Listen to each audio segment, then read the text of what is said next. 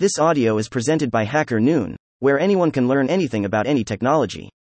Can ChatGPT help you land your dream job? By Deepika Pandora. Recently, I came across a post on LinkedIn laying out 100 different ways a candidate can land a dream job.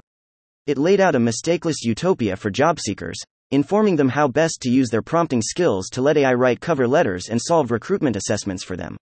With over 2,000 likes, 63 comments, and 21 reshares, the post was a viral hit.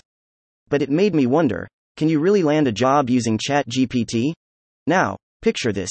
You've applied for a job, and you have to work on an assignment as a part of the hiring process.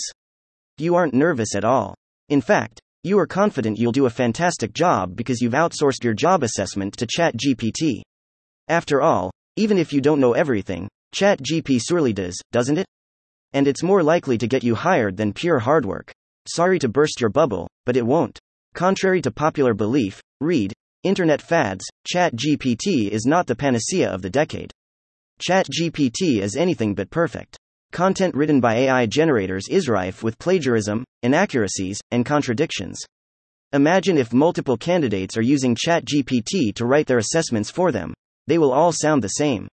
And it is expected because they will all likely use the same job description and assessment question as the prompt. Now, put yourself in the shoes of a hiring manager who receives dozens of job applications written by bots. And imagine just how painstakingly tedious the recruitment process is going to be. Greater than ChatGPT in recruitment is a serious concern in some instances. The candidate is too lucky to clear all the stages of selection because the hiring manager couldn't catch the AI elements in the candidate's assessment. For example, let's say the candidate has a perfect cover letter and a resume and gets the job over other candidates who have not used AI.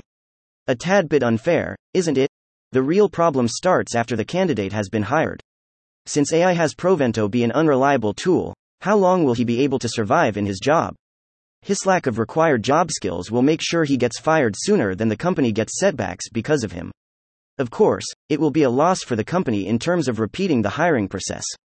But keeping a bad hire would cost them even more. At the same time, the candidate will lose time, credibility, self-respect, and confidence. Use ChatGPT to land a job, you can't. The internet is well past the debate of whether or not AI is going to replace humans and found a new target in the debate around the ethicality of AI-generated content. This means even written assessments for recruitment are under intense scrutiny. Many companies have already built AI detection into their recruitment processes.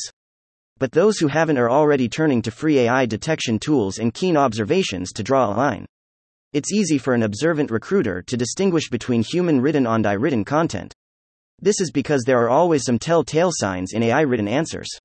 It can be a typical tone and vocabulary, factual mistakes, answers without context, and the absence of human elements. Content written using a chatbot is near perfect regarding grammar, typos, spelling, and language.